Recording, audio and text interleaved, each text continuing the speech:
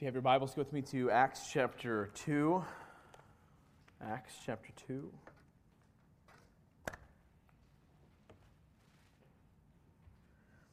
We will be finishing Acts chapter 2 this morning, 40 through 47.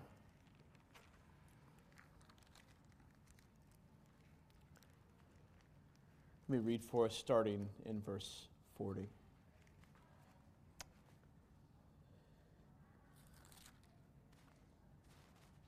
Luke writes, "And with many other words he bore witness," speaking to Peter, "and continued to exhort them, saying, 'Save yourselves from this crooked generation.' So those who received his word were baptized, and there were added that day about 3,000 souls. And they devoted themselves to the apostles' teaching and the fellowship, to the breaking of bread and the prayers. And awe came upon every soul, and many wonders and signs were being done through the apostles. And all who believed were together and had all things in common. And they were selling their possessions and belongings, distributing the proceeds to all as any had need. And day by day, attending the temple together and breaking bread in their homes, they received their food with glad and generous hearts, praising God and having favor with all the people. And the Lord added to their number day by day those who were being saved." Let's pray. Father, please bless our time in your word this morning. Father, for your glory and our good. In Jesus' name, amen. Amen. Here we have the birth of the church. We're strolling through a handful of passages here on the birth of the church.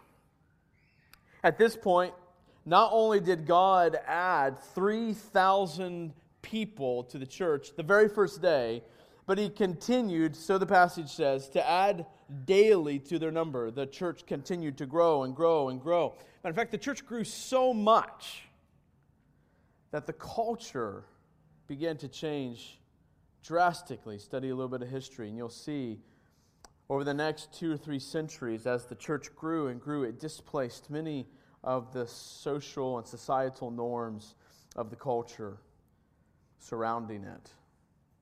Like, it genuinely had an impact on the culture. It changed things. I think it's appropriate for us to ask the question, why? Why? Like, if we really believe the kingdom has come in Christ, and then now us who are his followers now are to bring about kingdom change where we go, we need to ask the question, why?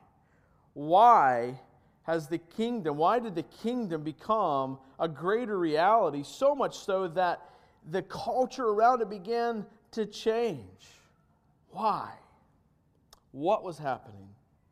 What was God blessing? What was God working through? I think at the very outset, the thing we observe is that they were attractively different. They were attractive, but they were different. And the question is, what made them so different? What made them stand out so much from the culture around them? Unfortunately, over the past, at least in the States, in the past half a century, probably at least 60, 70 years, maybe longer, the things that we have said make us stand out. I think in some, I'm not going to give examples, but in some examples we are just simply, it's just not what Christ was talking about. The things that we trumpet and we hold on to, I think sometimes are out of line with what Christ would have us trumpet or hold on to so dearly. So, without diving down that road, I want us to ask today, what were they doing? What were they trumpeting? What were they holding tightly on to? These are the things that not just from a pragmatic sense began to change the culture, but clearly these are so foundational that God, through His Spirit, as soon as the Spirit inhabits His people, they begin doing these things. And so what are they? What made them so different? The first thing I want you to note here is that they devoted themselves. They devoted themselves. This is something that made them different. They were devoted. Let's do a little bit of a word study here, if you'll humor me for a second. The Greek word used here for devoted means to persist or persevere in these things. And they were committed to these things. And then we translate that word for us, that devote. Devote carries on this idea of persistence and perseverance and commitment to something. But devote also helps us because the idea of persisting and persevering requires more than just, I'm just going to persevere in this. I'm just going to commit to this. We translate it devote because you will not persist or persevere in something unless you give it most or even maybe all of your resources. You will not persist, you will not persevere in something. See, devote carries this idea here of what they're doing is they're devoted, they're giving their resources to these duties. The idea here of this devotion in verse 42 is that they set themselves aside to these tasks. You took it, instead of being for these purposes over here, we're going to take it from that and we're going to set them aside. I'm going to set myself aside for these duties, for these tasks, for these responsibilities. They spent most, or maybe in some cases, all of their resources on these things. What's great in this passage is you see two of the greatest resources being used for these tasks, time and money. Think of it this way. They gave themselves away to these duties. They gave themselves away to these duties. I don't know if you realize this, but whatever you give yourself away to will be the thing that you persevere in. Whatever you give yourself away to will be the very thing you persevere in. We all have things that we're persevering in very well right now. It's because we've given ourselves to those things. So this is not a matter of can I persevere or can I not. It's not a matter of can I persist in something or be devoted to something or not. We're all devoted to something or multiple things. So we're able to be devoted. It's a matter of whatever we're giving ourselves to is the thing that we're persevere in. But here's what I want you to see, is that to give yourself away in the way that they are doing here is radical selflessness.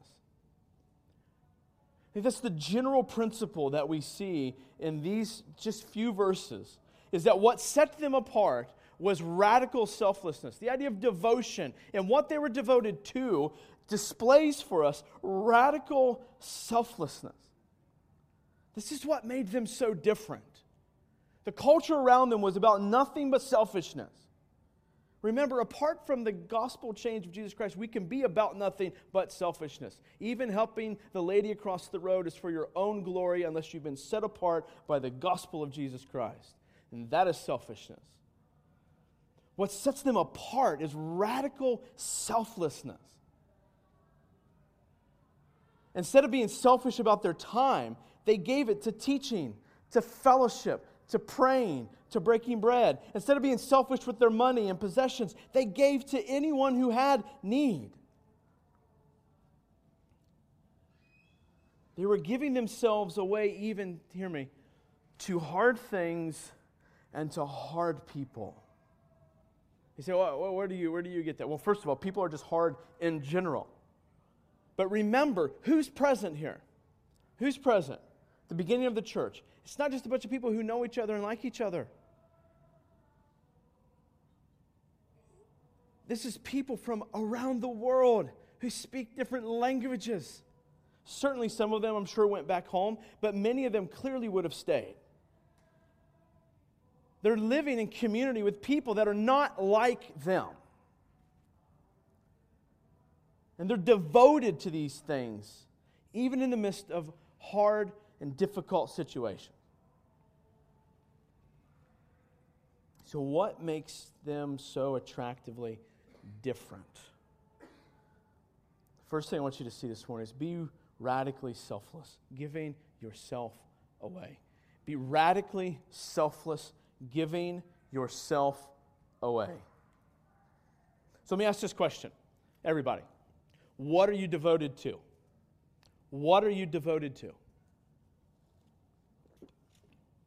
What are the things you're devoted to? We live in a place and a time and a culture where there are so many different opportunities, right? So many different things. But this is not just, applicable to our culture. It's applicable to all cultures ever since the garden, the beginning of mankind. There are many opportunities, many things we can be devoted to. So many opportunities for our kids. So many good things. So many even bad things. Many opportunities for our single years, where we have not children and such to care for. So many different opportunities, so many different things to be devoted to. So what are you devoted to? Let me ask you a different way. What is it that you're giving yourself away to right now? What is it that you gave yourself away to this week? To making your children happy, in whatever that looked like? To sports for your kids? To education for them or yourself? To social issues? To the study of the Word? To keeping your house clean? To the latest diet or health fad? To the body of Christ? To a pristine yard? To a prayer? To paying the bills? What were you devoted to this week? What did it look like? Let me ask you some more diagnostic questions here. What is it you spend most of your thoughts concerned about? Where does your mind go to when there's nothing grabbing your attention immediately? What is it that consumes your emotions? What gets them wrapped up real quick? What gets you most fired up? These are the things that you are probably devoting yourself to. And let me ask the same question in the same vein. What are you leading your children to give themselves away to? Here's my fear for men and women in general, but particularly for our church, is that we become or have become so overwhelmingly devoted not to bad things, but we give too much of ourselves to good things instead of faithful devotion to the best things. I doubt many of us are devoted to things or causes or habits that are evil in and of themselves. But when we're devoted and giving ourselves to certain things, instead of being faithful to all that God's called us to, we have some kind of idolatry going on over here. Usually this happens when we're just fit and fixed on building our own kingdoms. That's why we begin to put an emphasis on things that are either not the best things or certainly not balanced with everything that God's called us to be devoted to. So I want to ask this question. So at this time of the birth of the church, immediately following the inhabiting of the Spirit in man's heart and life, this time when they experienced so much blessing from the Lord and things began to change and the culture was changed around them, what were they devoted to? The first thing is this: give yourselves away to the Word. They were devoted to the Word. Like they were devoted to the Word. They were committed to the Word. They were giving themselves away to the Word. Look at 42. They devoted themselves to the apostles' teaching. See, listen, the content for the church is clearly to be God's revealed truth. This is our focus. Should be pervasive across all things that we do as the church. And the church must be a place, not just Sunday mornings, but the life of the church must be a place where God's Word is explained and proclaimed. The personal study of the Word, adherence to the Word, the teaching of the Word from your elders, the application of the Word in wisdom from your leaders as well, the exhortation of the Word in community with other believers. All of these aspects are a part of devoting yourself to the Word. Listen, again, understand that the Spirit comes into God's people, and the first things they do is being devoted to the Word. That should tell us something. You see, your commitment to this teaching is foundational to the growth and spiritual health of the church. Not just yourself, but to the community of believers as well. Listen, a church will only be as healthy and as strong as each of its members are committed and devoted to the Word. 1 Peter 2:2 says this, like newborn babies crave pure spiritual milk, so that by it you may grow upon your salvation. So that by it you may grow upon your salvation. Like newborn babies crave spiritual milk. John MacArthur said this, a believer should count it a wasted day when he does not learn something new from or is not more deeply enriched by the truth of God's Word. Parents, did you hear that? Whatever age your child is. Did you hear that, singles? How about children? Did you hear this? Listen, every one of us, put down the remotes, put down the homework, put down the sports practice, put down Facebook, be devoted to the Word. Not to 5-minute podcasts from your favorite preacher or the latest blog. That is not what it means to be devoted to the Word. Be devoted to studying the Word. Those things can be helpful. They can help spur you. They are helpful in understanding. Certainly, I'm not putting them down. But being devoted to the words means, listen, if that's all you do, if that's what your Word looks like, then you're giving the Word the same devotion as maybe you give to brushing your teeth.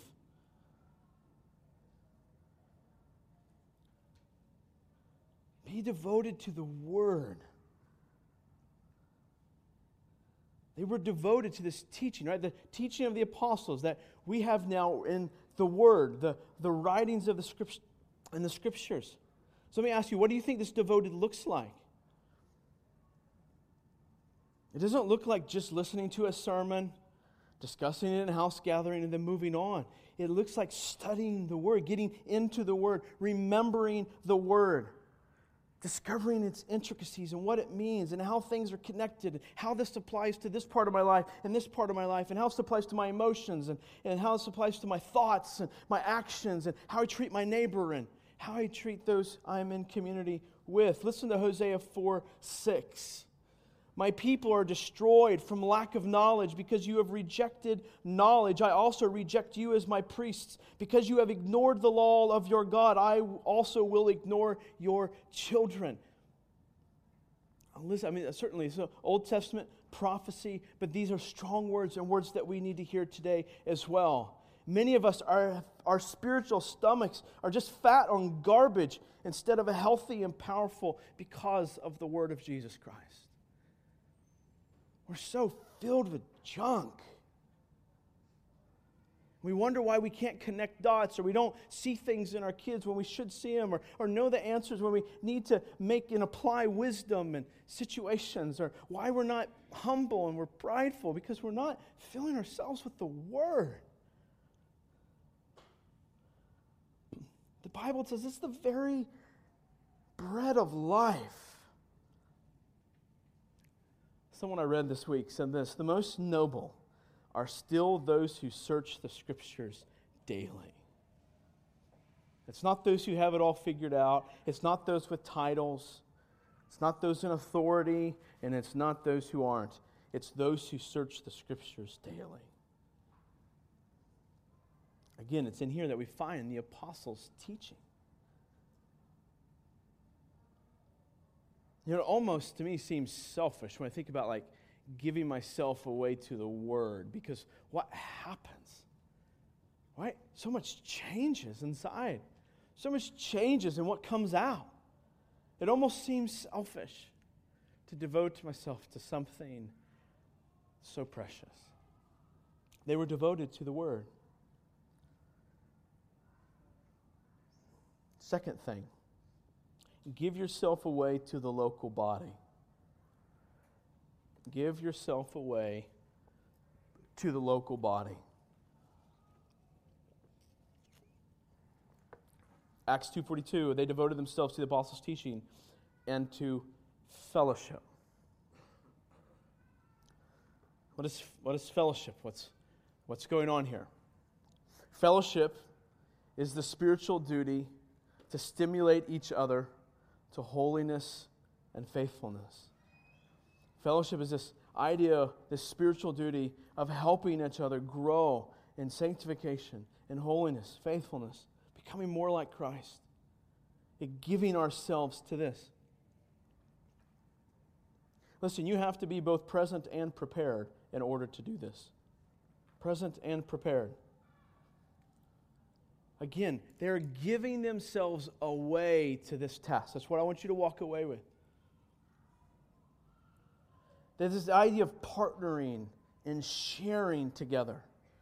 Listen, those who receive Jesus Christ become partners with Him and with all other believers. And then this gets lived out in a local community of Christians. Certainly, there's aspects that move beyond a local church and supporting missionaries in other places and supporting Christians who are standing up for other causes. Those are all important to have their place as well. But the most practical, the most basic understanding of fellowship happens within the local church. Now listen, the joy of this fellowship can be lost through sinful neglect of its duties. The joy of this can be lost. And to quote John MacArthur again, he has a fine way of saying things very clearly. He says this: it is absolutely inexcusable for a Christian to fail to participate in the life of a local church. In fact, those who choose to isolate themselves are disobedient to the direct command of Scripture. Now listen, giving yourself to the life of the local church, like that looks different, right? Different people, different seasons of life, different abilities, different such, certainly. So we want to be careful that we don't say, okay, well, commitment has to look X, Y, Z, this, that, and the other, and all of that's based on tradition or what we're most comfortable with. But here's what it does look like, very clearly.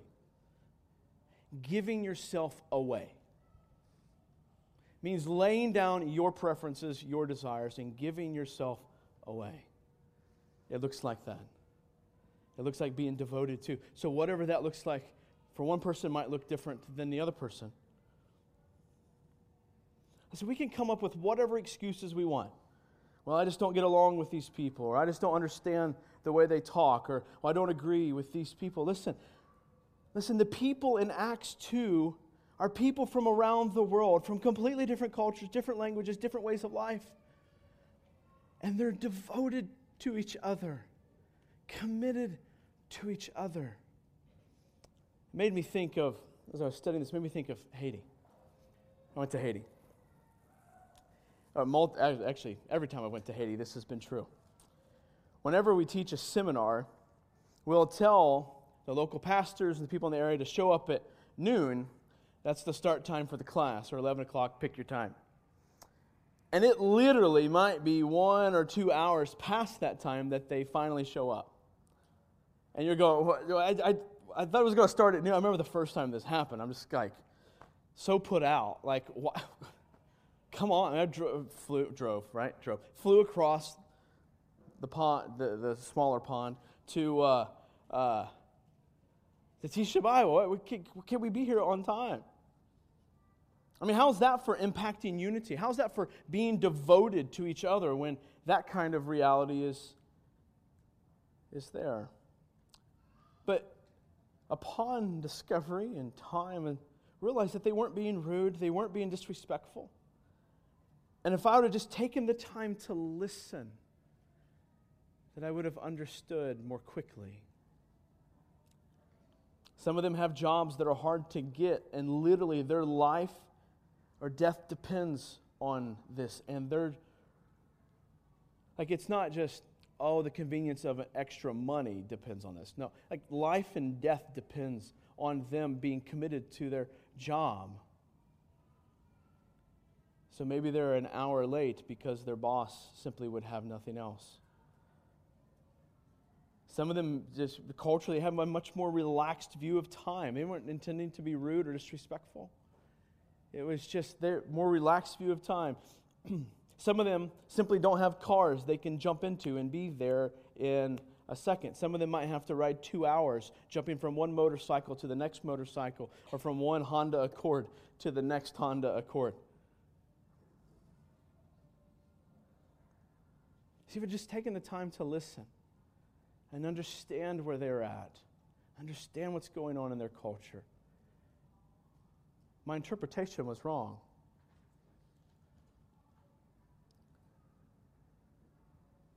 You see, when it comes to fellowship, if we take the time to listen, take the time to understand, instead of lobbying our judgments, instead of withholding our grace,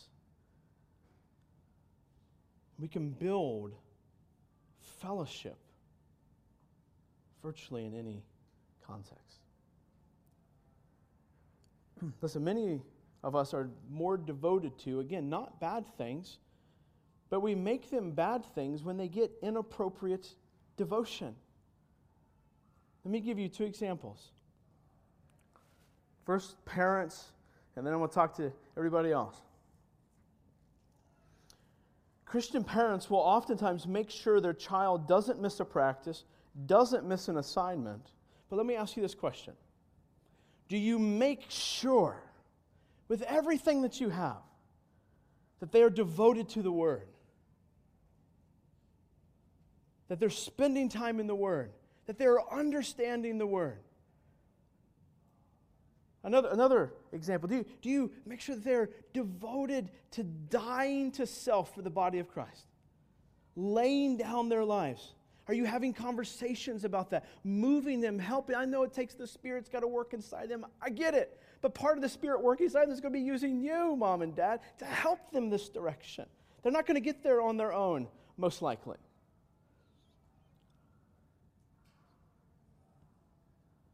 To everyone else, Christians, we'll make sure we don't miss a day of work or a homework assignment or paying a bill. But do we make sure that we're devoted to the Word, that we're devoted to dying to self for the body of Christ?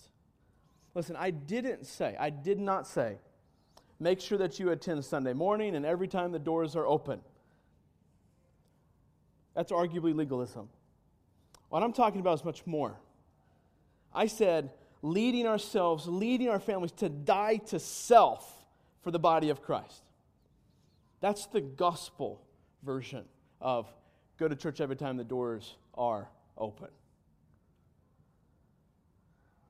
Again, parents, what are we leading our children to do? And leading ourselves to be devoted to? Listen, your children will share these same devotions, many of them, the rest of their lives, until they are rescued from this foolishness. Again, with so many things that we can be devoted to, and many good things that we should even give time to. But in what order, in what place do they fall? That is the question that I think this passage answers, at least in part. So listen, you can have joyful fellowship in just about any community of believers, but what does it take? Radical selflessness. Well, but radical selflessness. What? There's this over here. Radical selflessness. Just to take this a step further, fellowship is not just simply coming together on Sunday. Again, it's devoting your life. It's giving your life for the good of other people. It's dying to your preferences for the good of these people. It's simply getting over yourself.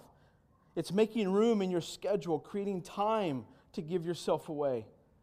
It's putting down your presumptions and listening to those in the body around you, trying to understand them, seeking to be gracious. Listen, on that last point, our culture needs this desperately. People to listen, just to shut their mouths and listen, instead of lobbing grenades across the line. But listen, if we don't learn how to do this in the church, it's not going to happen out there. Why do they make such a difference in the culture? Why did things change? Why were so pervasive? Because this was happening inside the body of Christ.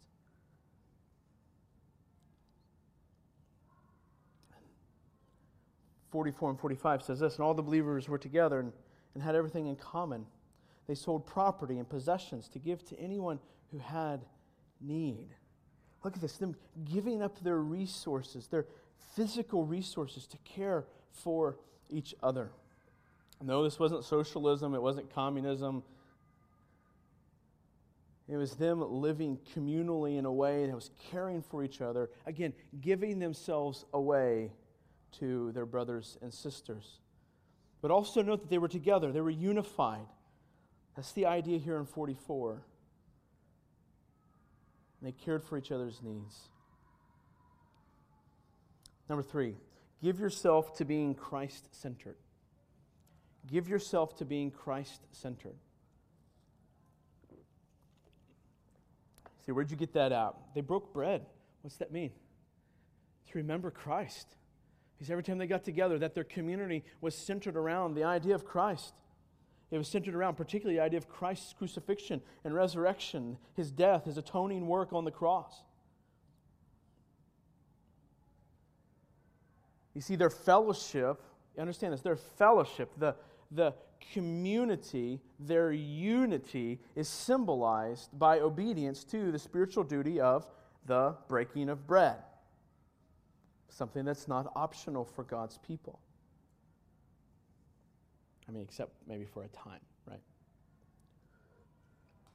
Here's what communion says. Every time we celebrate communion, here's what it says.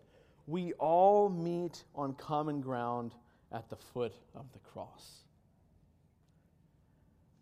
Doesn't matter what shade of skin, doesn't matter the amount in your savings account, it doesn't matter your vocabulary, it doesn't matter your education level, it doesn't matter your age. We all meet on common ground at the foot of the cross. Communion also says that we acknowledge the wondrous work of the Lord Jesus on the cross. Communion says that believers are unified. Communion says self-examination and the purging of sin is a must for the purity of the church. Someone said this, nothing is more vital to the church's ongoing, regular confrontation of sins in the lives of its people than the thoughtful expression of devotion to the remembrance of the cross.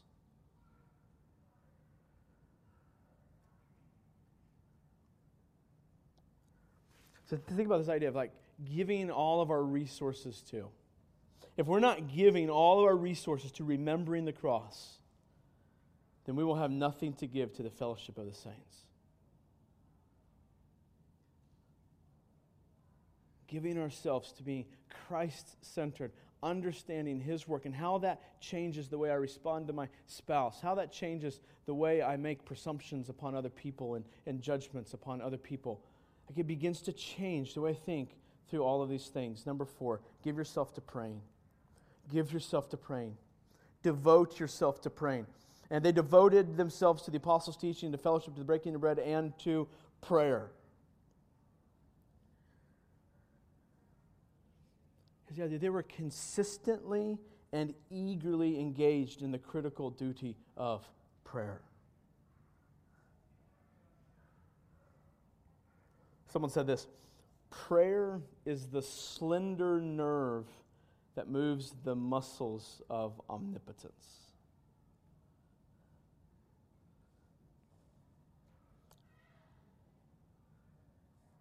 Certainly, prayer here is not just individual prayers, but certainly corporate prayers as well. Your elders treasure the idea of us praying together, particularly in house gatherings.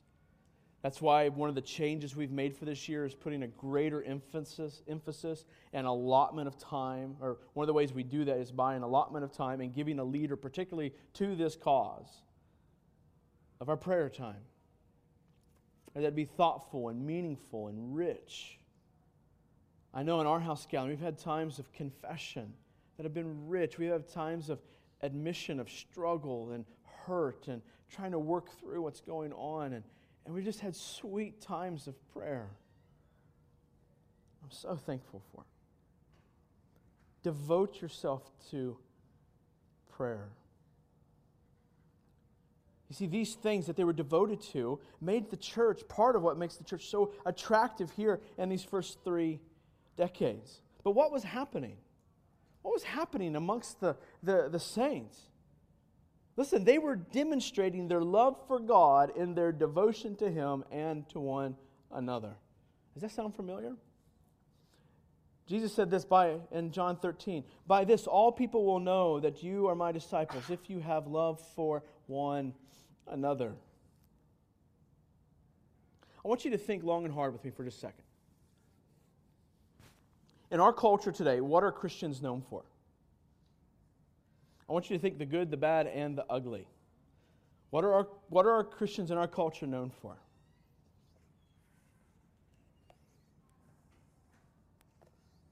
Maybe a more helpful word. What are evangelicals in our culture known for? Don't shout it out, please. Listen, most of which that comes to my mind makes me angry. Like legitimately angry. Righteously angry, I think. We're known for so many of the wrong things.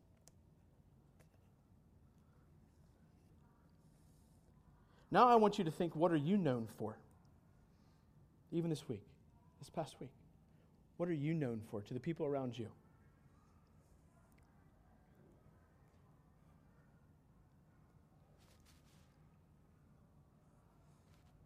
Realize many of these things may not even be bad things.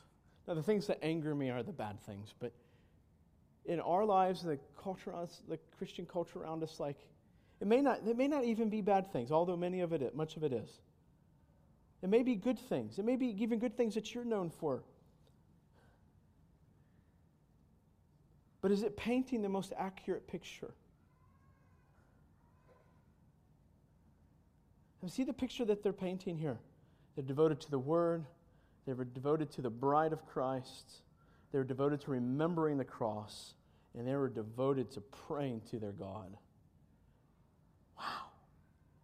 What would happen in our culture today if the church was known for those 4 things? What do you think would happen? When people think about those Christians, they're the people that live giving themselves to the Word. They die for each other. They keep talking about this thing called a cross. And they talk to God without stopping. Wow. What kind of people are those?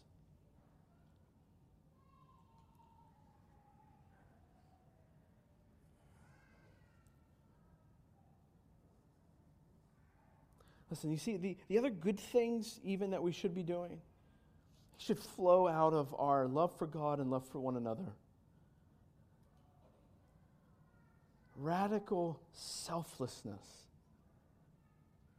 is what the people of God should be known for. What if that is what Christians were known for in our culture? Radical selflessness.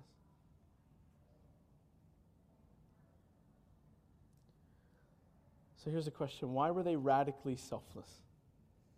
Why? Like, how could they be? Very quickly here. First of all, they were radically selfless because they were in awe of God. They were in awe of God. I want you to ask yourself this week, in anything that it appears that you're devoted to, I want you to ask this question, am I in awe of God right now? That doesn't necessarily mean that what you're doing then is okay or in the right order. I just want you to ask that question. Am I in awe of God? Is that what's driving what I'm doing? Everyone was filled, verse 43, with awe at the many wonders and signs performed by the apostles. Listen, much awe was inspired by the miracles. We will see some of these miracles in the chapters that follow. They were designed, listen, the miracles, though, were not just, hey, look, God can do cool things. The miracles served the purpose of drawing attention to and attracting people to the truth. That this is who God is and who He has revealed Himself to be. So when you think about miracles, you think about God working wondrous things, is it pointing you, is it pointing others to spiritual truth? Listen, God primarily, if not exclusively, performs these signs simply through the prayers of His people. Not quite like signs of the apostolic era, but the greatest miracle ever still happens today. What is that? The rescue of rebellious sinners to be His dearly beloved children. That miracle still happens today. These miracles take place in a healthy church. So what is this awe? If you came to the worship class, we talked a good bit about it, but real quick, a fear or holy terror related to the sense of divine presence. God. Wow. It describes the feeling produced when one realizes that God is at hand. God is here.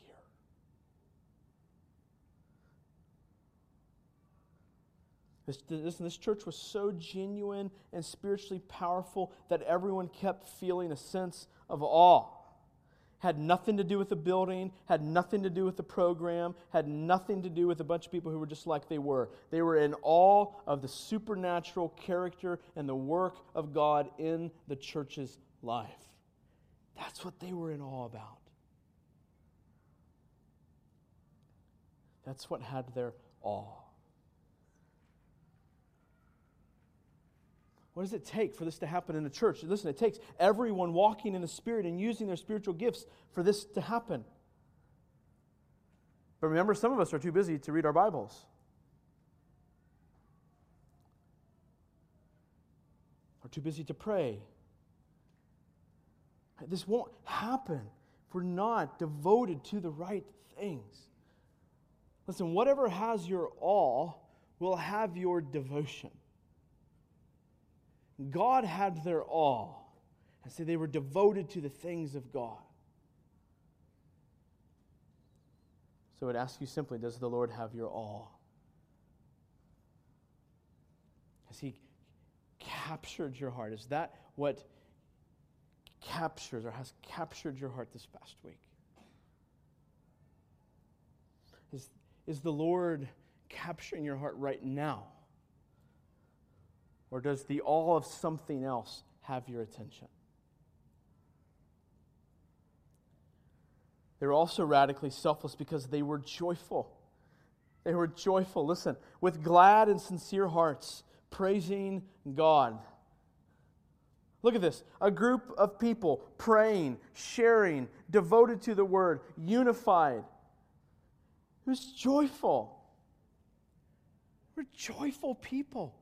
Excited people, thankful for what the Lord had done and what the Lord was doing. Listen, joy-filled people are selfless people. You know what it means by like sincere hearts? It means like the idea of like simplicity. Like their hearts were simple. There was no, one person said this, there were no stones of selfishness in their hearts. They were joyful and selfless.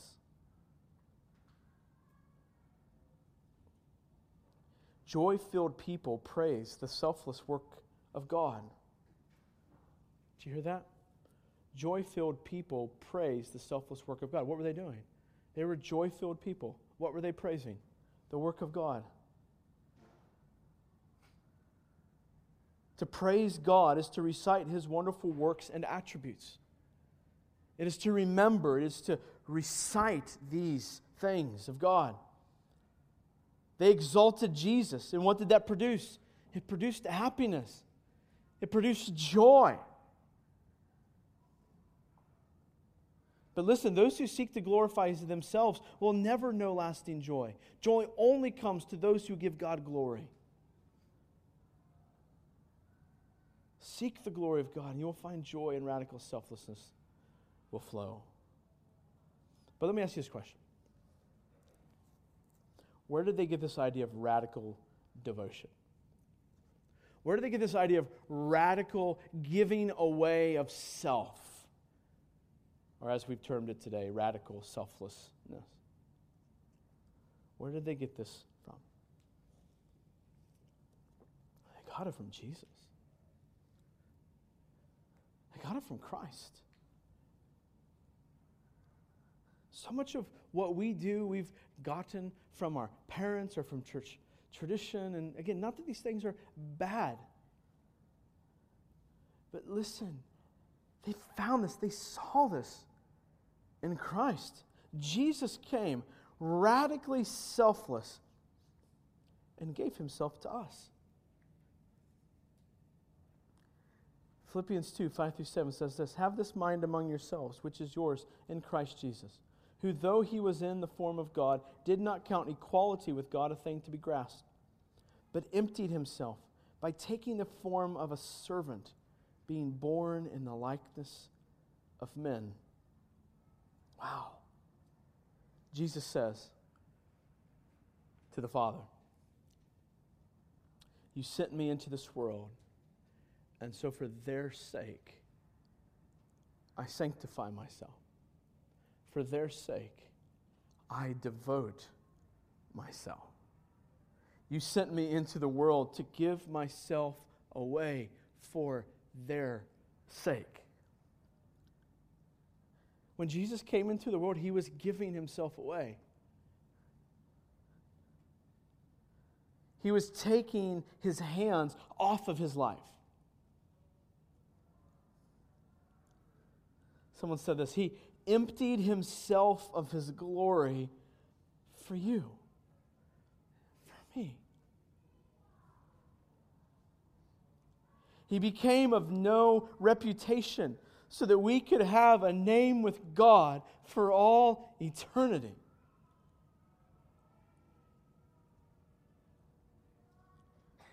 He goes on. He lost all love, including His Father's love, while He was on the cross, so that we could be loved by the Father forever.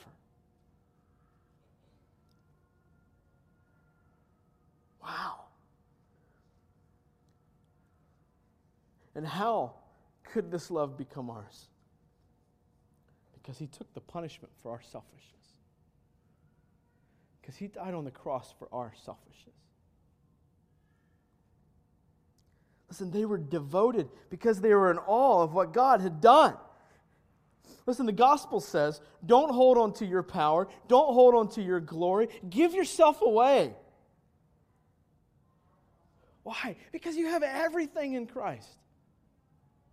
Give it all away. And there's more where that came from.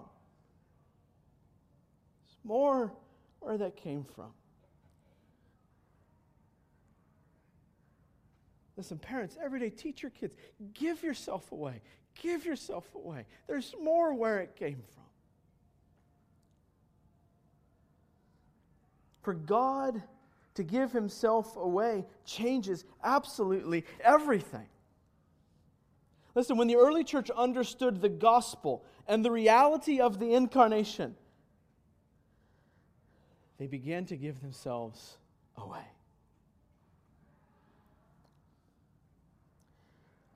Look at the kind of church this produced. This radical selflessness. This is what was produced.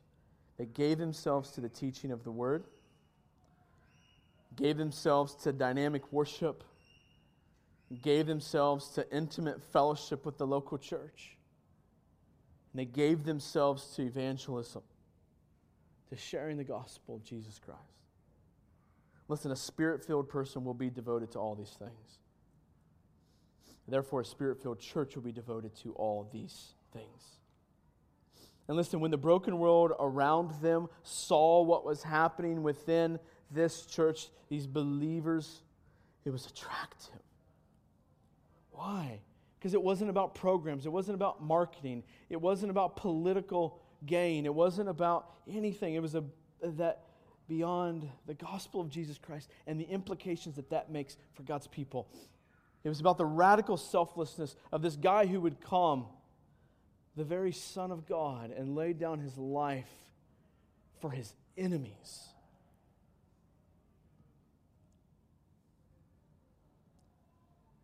That's what it was about. That's why it was attractive. It modeled something that the world knows nothing of apart from Jesus Christ. The radical selflessness of the God-man to give himself for his enemies. Study history.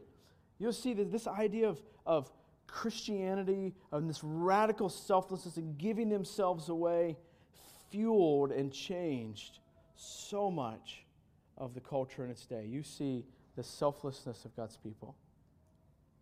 And then what happened? In verse 47, and the Lord added to their number daily those who were being saved. Listen, effective evangelism was the result of the faithfulness in these spiritual duties. And the Lord added to their number. Don't miss this. It was the Lord doing this, right? He was the one adding. He was the one bringing people to salvation. He was also the one bringing about faithfulness in His people. They were being added. How? They observed what was going on. The culture began to permeate the culture. This church did. So let me ask you this question. You want to see the world changed? You want to see issues in our culture receive healing? You want to see co-workers find redemption, classmates find redemption, see family members find redemption? The Lord added to their numbers as the conduct of these believers in their community was radically changed and radically different. They were unified. They were joyful. They were Spirit-filled people of God. And this was a powerful testimony to the truth of the gospel.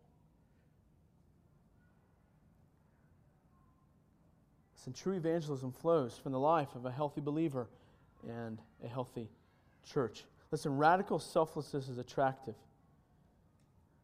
Why? Because the gospel is the greatest display of radical selflessness. Let's pray.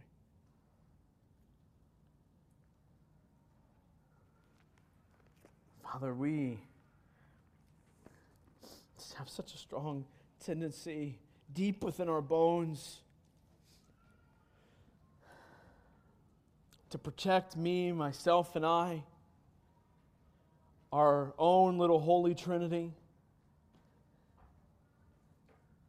Father, to make sure our pathway is secure, to make sure our dreams are going to happen, to make sure our time is spent our way.